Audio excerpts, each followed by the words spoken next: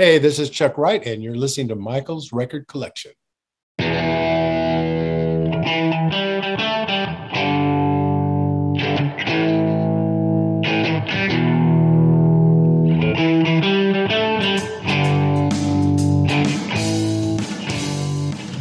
Hello, and welcome to Michael's Record Collection, episode number 41. I'm your host, Michael Citro, and for this episode, I spoke with bassist, vocalist, and composer Chuck Wright. If you're not familiar with Chuck Wright's name, you've certainly heard his music. Chuck is a former member of Riot, who has performed on some of the band's biggest songs and albums. He was also a member of the band Giuffria, which had a big hit in the mid-'80s with the song Call to the Heart. Chuck has worked with seemingly everyone, including Alice Cooper, Greg Allman, John Waite, Eddie Money, Pat Travers, Ronnie Montrose, members of Guns N' Roses, Skid Row, Dream Theater, Mr. Big, and Kiss, and the list goes on. He's done film scores, and he's been a sideman for a lot of big names. Well, now Chuck has his own project coming out called Chuck Wright's Sheltering Sky. He's put together more than 30 guest musicians to help him realize this project, and it's set for release early in 2022.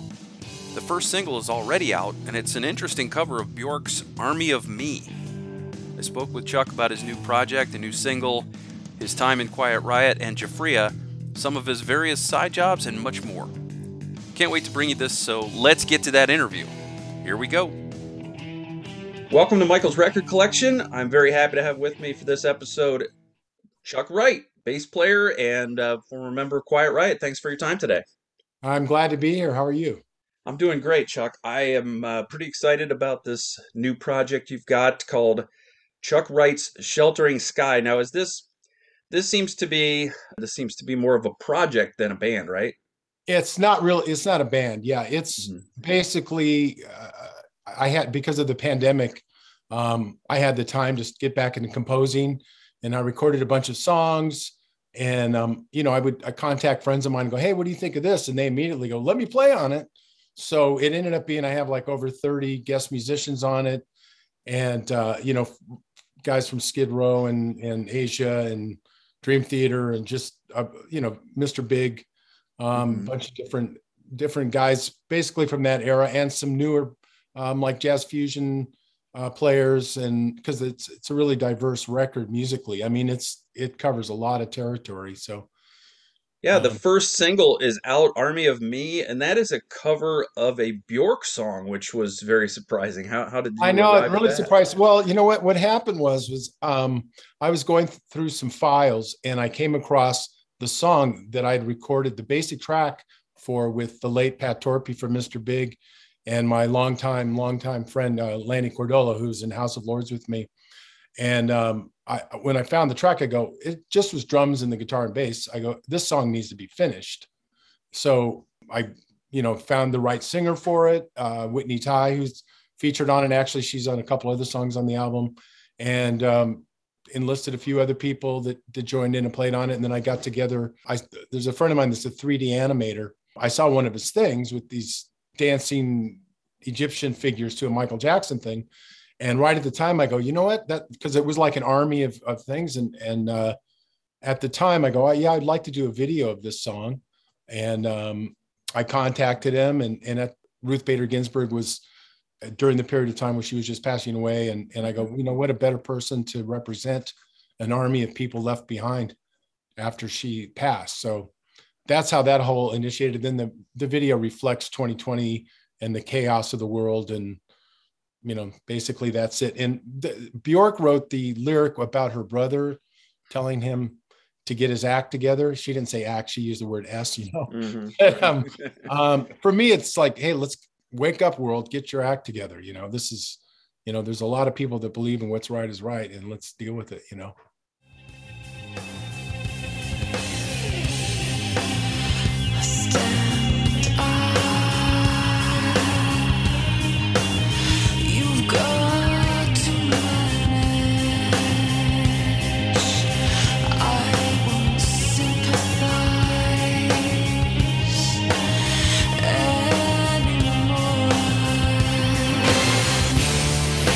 If you complain once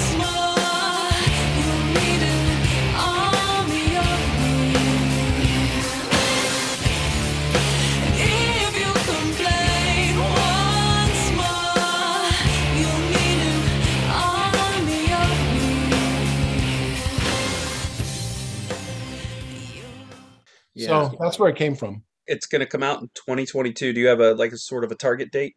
Well, I'm hoping to finish up the last. I've got 5 more songs to finish up that are very close, and I'm hoping to finish before Christmas. And then at that point, I'd like to do one more video. I have to decide what song is the best one to do it with, and then I'm hoping to have the album out by March Cool. of next year. Now, do you have a label for this, or are you putting it out Yeah, yourself? I signed with Cleopatra. I ran into my friend Brian Pereira, who's the CEO and president of the label, and told him what I was up to and that I was in negotiation with another label, and blah blah. We talked and sent him the stuff, and I know him. I worked a lot with him in the '90s, doing a lot of different projects, and we're already friends. So I said, "Here's listen to the music," and he really liked what I was doing, and so yeah, it's out. It's going to be out on Cleopatra. It is signed, and it's a real thing. Great. Yeah. Is this going to be vinyl or just CD, or do you You know know? what? We'll see what happens. I would love this. You know what? Being a graphic designer, when you had 10-inch by 10-inch to work with, and now it's down to a postage stamp because you have to get people's attention with a postage stamp size piece of art. Mhm. For Army of Me, it basically is the title really big with images from the video within the lettering, which grabs your attention pretty good for such a small thing. On Spotify and all those platforms, it's just tiny. Yeah.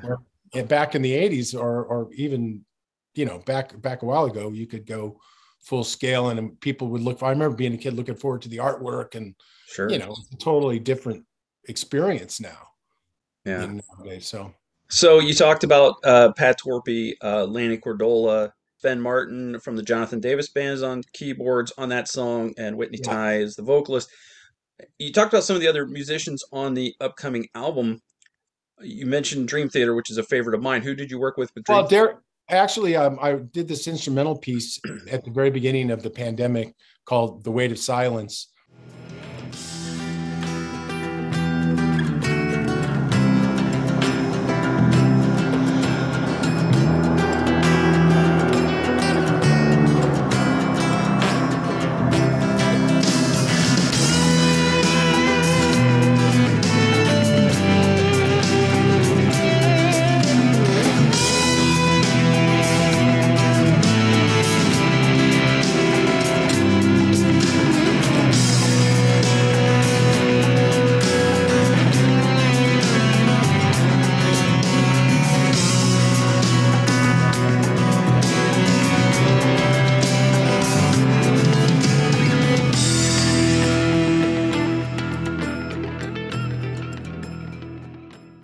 And I heard Derek really liked that original thing I put out. It was just me. I just was playing everything, and I taught myself how to edit, and I edited together a nice video with a lot of drone footage of empty streets, empty cities, reflecting the kind of sci-fi-ish world we were living in right when the pandemic hit. It was post-apocalyptic kind of vibe. Yeah. So we remember it well. So the video really captured. I mean, a couple of people said that it made him cry. So anyway, I heard Derek liked the tune, and at that point, Troy Laketta from Tesla reached out to me and said, "Man, I love your song. I'd love to play drums on it." And I never really considered it as a full band kind of sounding song, but I said, "Sure, man." And he sent me something that was phenomenal. And then another person I know who's a well-known jazz fusion guitarist named Alan Hines, same thing. He heard it and asked if he'd play on it. So I have a new version of that song with a full band, and Derek Sherinian came on board from Dream Theater, formerly with Dream Theater, and did some strings and moog and some other instrumentation backing on it. Yeah, Derek always does good work. Oh, he's phenomenal. Yeah, Yeah. yeah. It sounds like there's a lot of different styles on this album. How would you categorize it if you're gonna put it out in the record store? What section would you put it in? I guess the overreaching thing is rock, but I definitely cover everything. There's prog, there's jazz fusion. Like I said, I'm just now working on a Celtic piece. There's a song I loved when I was younger called "Darkness, Darkness" by the Youngbloods. It came out in 1969, and I'm doing a full Celtic kind of treatment to that. I have a couple killer heavy funk tunes that feature Jeff Scott Soto singing on one, and Oh, nice. and Joe Retta singing on the other one, who's another phenomenal. Both those guys sing R&B stuff amazingly, but it has a rock edge, like a Living Color kind of, and Chili Peppers maybe meets something. I don't know how else to describe it, but the record's definitely eclectic, diverse, and cinematic. I try to like tell a story with the whole album from the way it starts, and it takes you through these different worlds and feelings, and it has a darker vibe, maybe lyrically, with so much loss going on. So there's songs like "Giving Up the Ghost," and when I wrote a song right when Frankie Benelli passed away, I sat down that day when I heard, and it came out just beautiful. It's called "See You on the Other Side." Yeah, I had Alex Grossi on the show, and we talked a lot about Frankie and how great it is that Frankie laid down so many drum tracks before he passed that could show up on later Quiet Riot albums. So that's something that fans can look forward to. Well, it's an interesting concept, let's put it that way, to try to take and write a song around an existing drum arrangement part. Yeah. With technology now, it's way easier than it used to be when you had tape to like edit and cut up an arrangement. Like, okay, here's a drum fill. Okay, we could use that to set up this part. So yeah, I can see that happening. Yeah. I mean, there were discussions with that right before I departed the band. In fact, there was one track being passed around that we were messing with. You brought up the word cinematic, which brings me to an interesting point in your career. You did soundtrack work for the film Kull the Conqueror. Well, yeah, that was basically different. I was involved in 7 film scores back in the 90s. That I was hired with Matt Sorum, who you might know from Guns N' Roses and the Cult, and I think he's currently playing with Billy Gibbons. Anyway, we were hired to go in and play with the London Philharmonic to do the Kull the Conqueror. They wanted to do, I guess Metallica had an album out that was orchestra and metal, and they decided that they wanted to do that kind of approach for the soundtrack, something more hip and rock.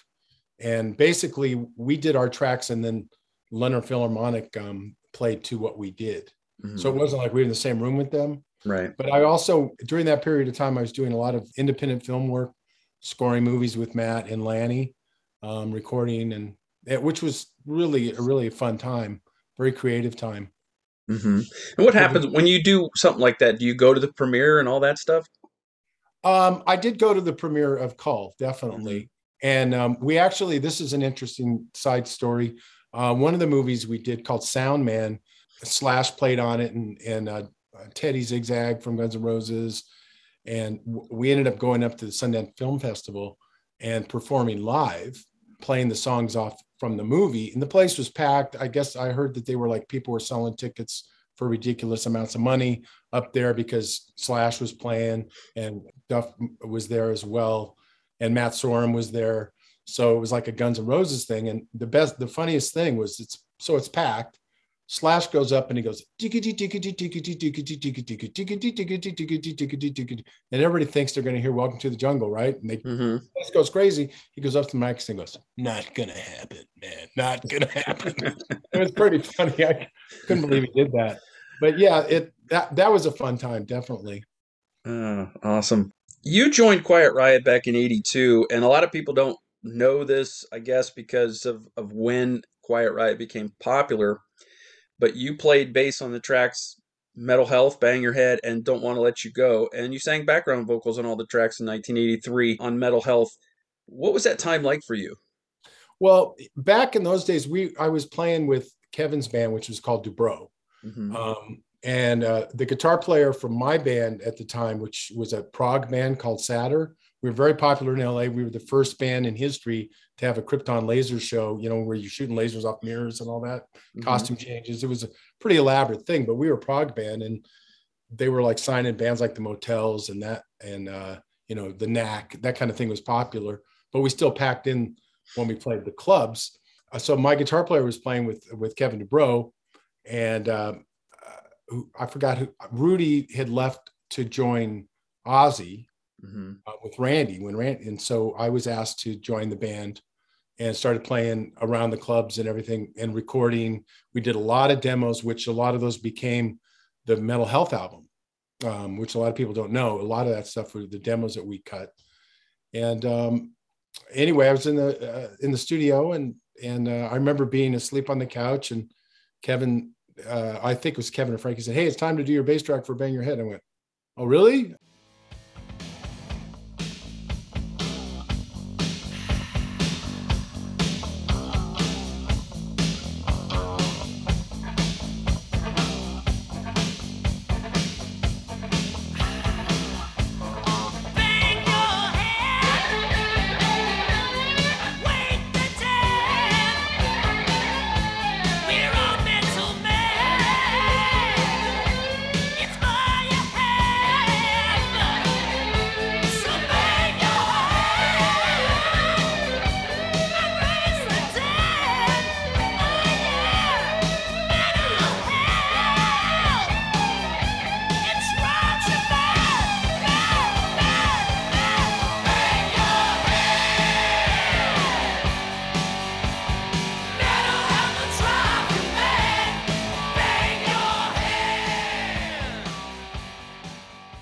Okay, so I woke up and I went in there. I said, "Turn it up," and I did it in one take, except for the last note, because it's one of those where you hold it out and then kaboom. So yeah, and another memory from that was in the studio with the producer and Kevin, arguing, full on, just arguing about doing "Come On Feel the Noise." Is that Spencer Proffer? Yeah, we called him Spend Your Profits. But yeah, anyway, he and I were like arguing with Kevin, going, "Man," I'm saying to Kevin, I go, "Look, listen to all the songs. You hear like a commercial pop single on this record?" I go, "I don't." I go, "We need something." And this song that he just played us, it's a Slade tune. I think would be great. We should give it a shot. And he argued against it because he didn't want any outside material. But he ended up doing it, obviously, and that changed the course of probably the whole music scene and fabric of it during that period of time. Because everything turned into the metal, hard rock, hair guys. Yeah, and it wasn't the only time Quiet Riot went to the Slade well either. No, you know what? I actually was really shocked. Honestly, I was called in on the second album, Condition Critical, to sing again. They wanted that same background sound. I ended up actually doing a bass on a track too. But when they said, "Yeah, put up Mama," and I go, "Oh, doesn't Phil Collins have a song called Mama right now out?" That's what I thought. And then when I go, "You guys are going to do another Slade song?" Really? I was surprised. It was successful for them. Yeah. And to me, it was kind of an odd choice. I would have gone with something that really established them as what they're about. And there's, instead of doing that again, it kind of like writes them off to me. Yeah. That was my impression back then. Slade would have liked to have had that success here with those songs. I'm telling you what, no kidding. But you know what? They still ka-ching when it gets played. Come on, I hear "Come On Feel the Noise" to this day. I'll be watching football, which I'm a big Packers fan. But anyway, I'm watching football, and you hear the song, the whole crowd is singing "Come On Feel the Noise," and it's the same reaction when we get out there and tour. The people come, they want to relive those happy days, with those songs. Yeah, they're anthemic, and they were very much of a time when, hard rock just ruled the world at that time. It certainly did. It took over, and I'd like to think that song happened to kick the doors open for all these other bands like Cinderella and Rat and you name it, everybody that they were kind of all playing the clubs too at the same time, but nobody had that huge success so that all the record companies go, "I need a band like that." So everybody signed bands like it was crazy. And all the guys like the bands like the Knack and the Motels, they all just went bye-bye, Yeah. So it's kind of the same effect we had when Nirvana hit the scene. And, same kind of thing. When they hit the scene, it was see you guys later. Yeah. And it was almost a 10-year run though, right? Yeah. And you're right. The labels just, they all glom onto the same thing. It's like, this is the hot sound, so we don't have time for anything else. That's what we got to do. Yeah. And luckily a lot of the classic rock bands hung out and hung together over all these years, and for it to come back so people want to hear it again. And it still does really well in a live environment. I know nobody really sells records anymore because nobody buys records anymore when you can just Yeah. get it for free online. Just me. Yeah, well, yeah, good for you. Congratulations. I know I see all of that. That's Yeah. fantastic. But in general, it's totally, it's more of a promotional item now, a record, Hmm. than it was for a financial thing. Yeah. You landed on your feet after Quiet Riot there. You went into Giuffria. You guys had a big album out. Went to number 26 on the Billboard album chart in 1985 with Call to the Heart.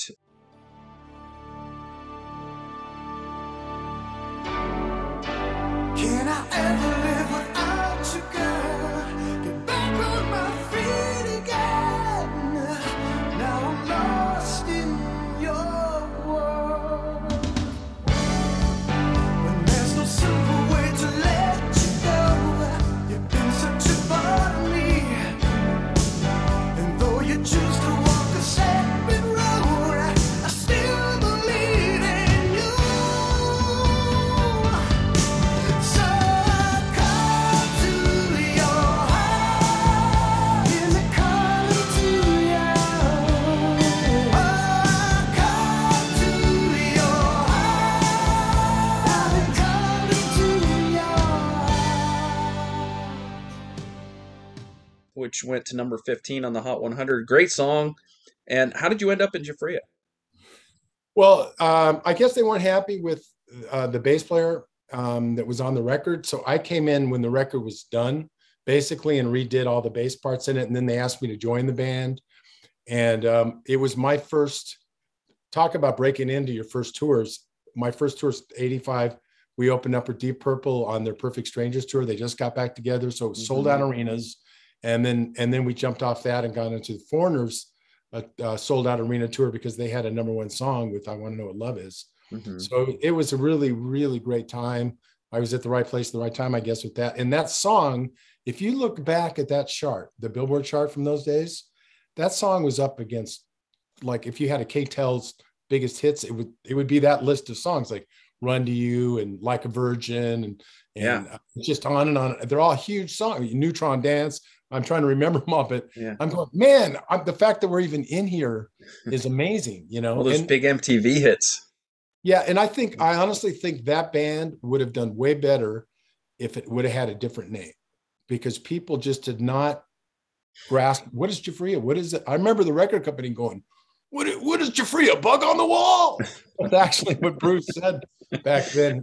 But he went along with it. But they were offering up Wet Paint as a name. So we said, okay, we'll go with Giuffria. Yeah, doesn't have the same ring as a Van Halen. No, or U2 even, or something.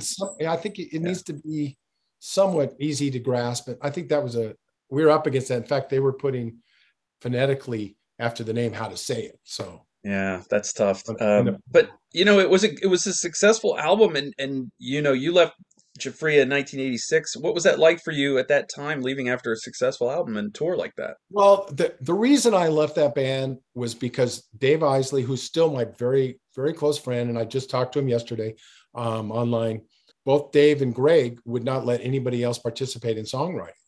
And as you know, that's a big part of being a musician. Yeah. And I'm a composer. So that was, and Kevin called me and said, hey, do you want to join the band? You can write all the tunes with us, but on and on. And obviously Quiet Riot was at a higher level at that point than Giuffria by a long shot. Yeah. And the same thing with Craig Goldie, the guitar player. He left too for the same reason, because Greg Giuffria and Dave Isley did not want to share with any other songwriting, just the two of them. So it wasn't a band in the sense like that, Right. And with Greg naming the band after himself, that almost doesn't surprise me. Yeah, I know. He should have, you know what? I've always thought, what would have been a good name, Greg coming out of Angel, right? They should have called the band The Tower, because that was like a huge song for that band, and it's got a lot of imagery behind it. It could have been something, and everybody knows how to say the tower. Yes. So, Yeah. Was there any regret of Giuffria not doing like more like music videos and stuff? That I wouldn't know how to answer that question, because I left after the first album. We did two videos, and then we did some videos for the movie Gotcha, that came out. We did a lot of the songs on the soundtrack for that movie. That was a pretty big movie at the time. And they shot some videos with us in it. Yeah, I remember seeing the Call to the Heart video. I don't think I remember, and I watched. I mean, at that point, I think I was living in front of MTV, so I don't know. I don't know Yeah, how I would have missed any I, other ones. I don't think MTV jumped on anything else that the band did. Yeah. But yeah, the Call to the Heart video, I remember that well. You sang backing vocals on a 1990 album called "Leader of the Band," Banned. If all I heard is true, there's nothing much I can do to change the world. It's irreversible. But in what it lacks, it's got a taste that smacks of something irresistible. Gonna raise hell, gonna raise hell, gonna raise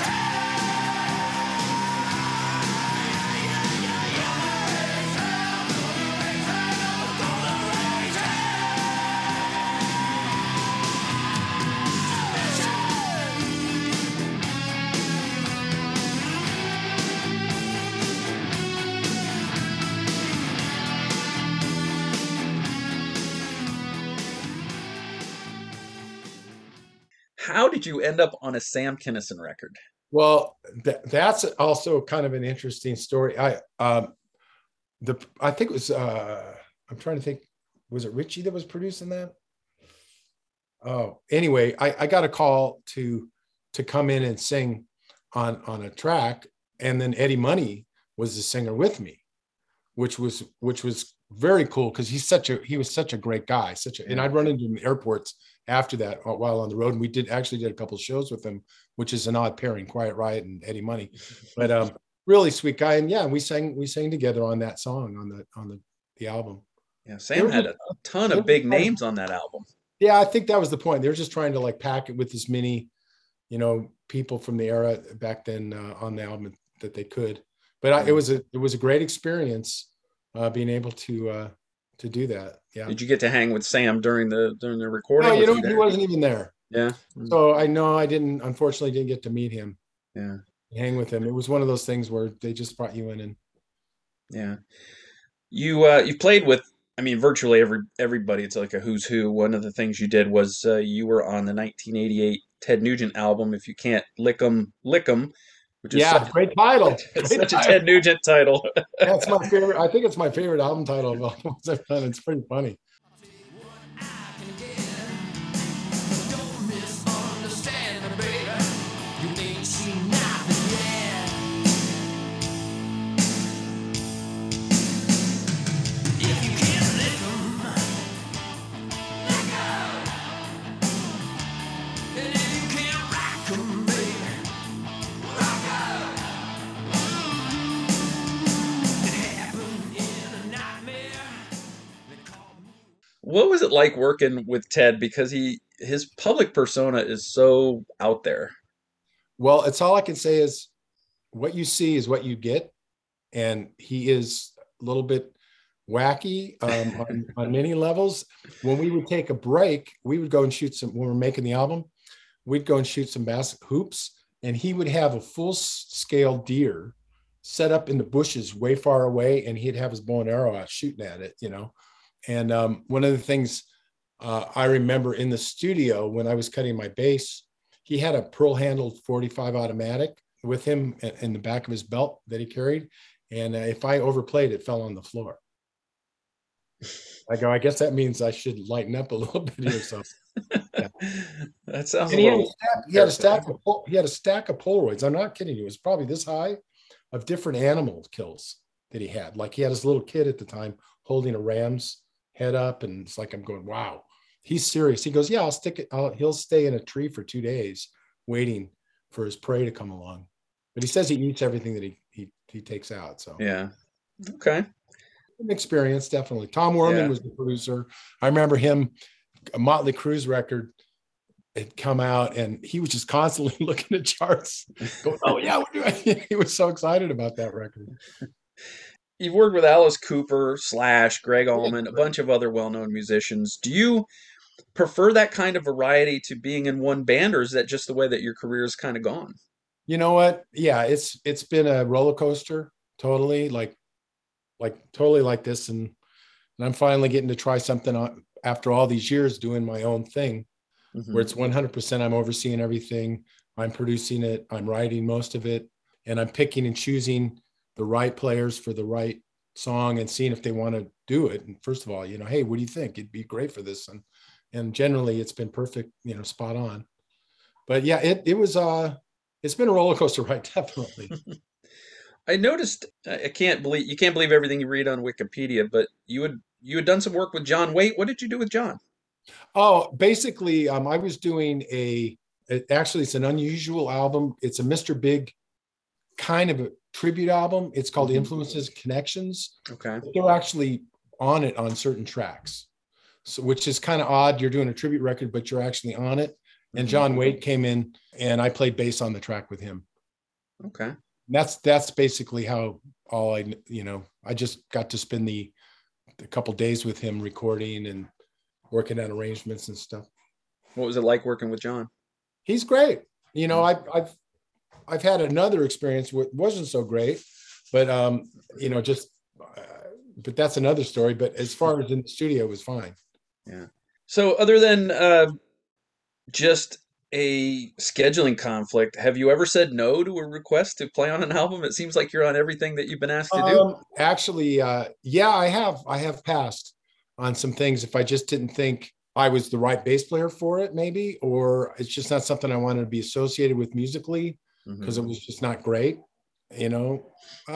but usually most generally I'll do something. I just did a session recently for Brent Woods, this producer, guitar player, plays with Sebastian Bach.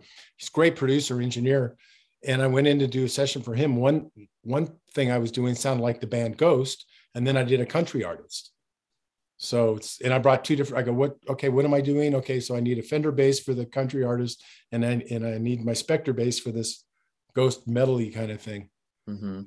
Chuck, you've done a ton of different kinds of music. It makes me really curious as to what you listened to growing up. Like, what was the first thing that grabbed you?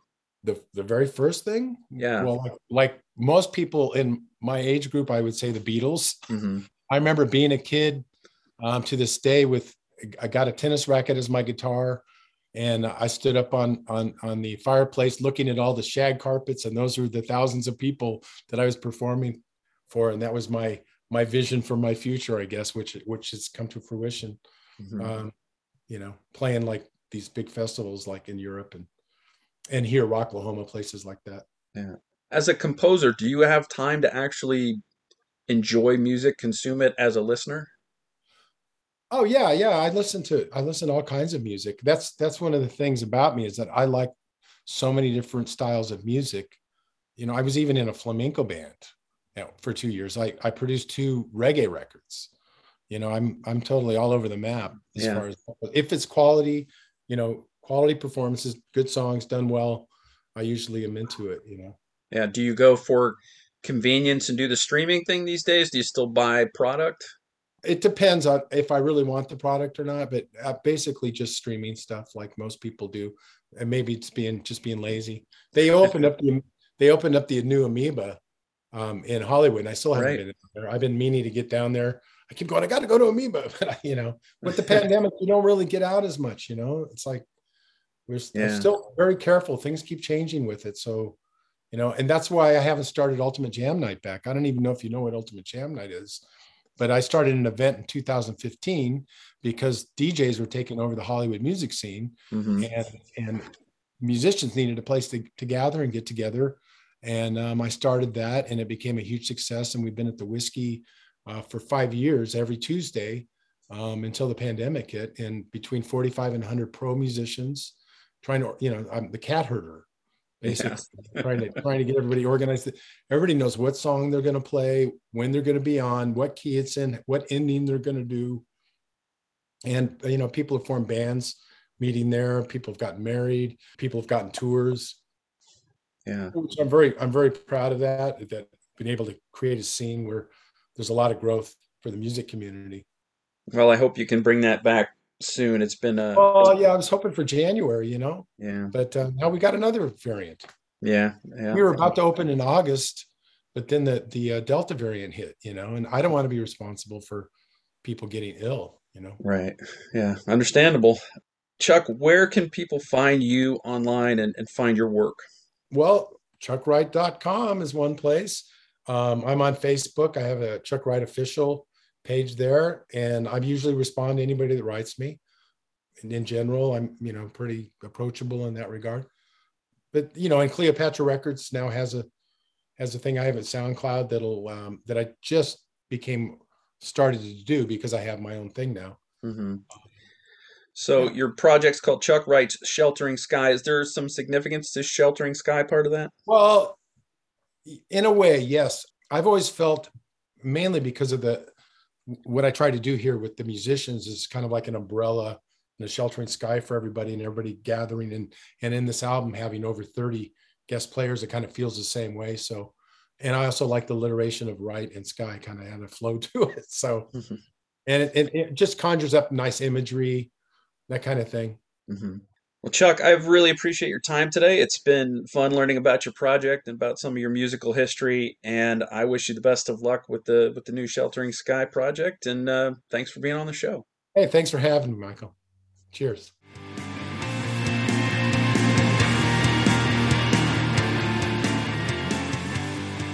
Michael's Record Collection is hosted and produced by Michael Citro.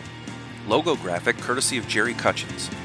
Follow Michael's Record Collection on social media, at Mike's Records on Twitter, and Michael's Record Collection on Facebook, YouTube, and Instagram.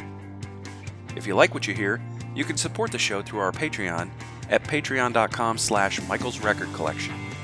For the free newsletter version, go to substack.com and just type Michael's Record Collection into the search bar. Thanks for listening.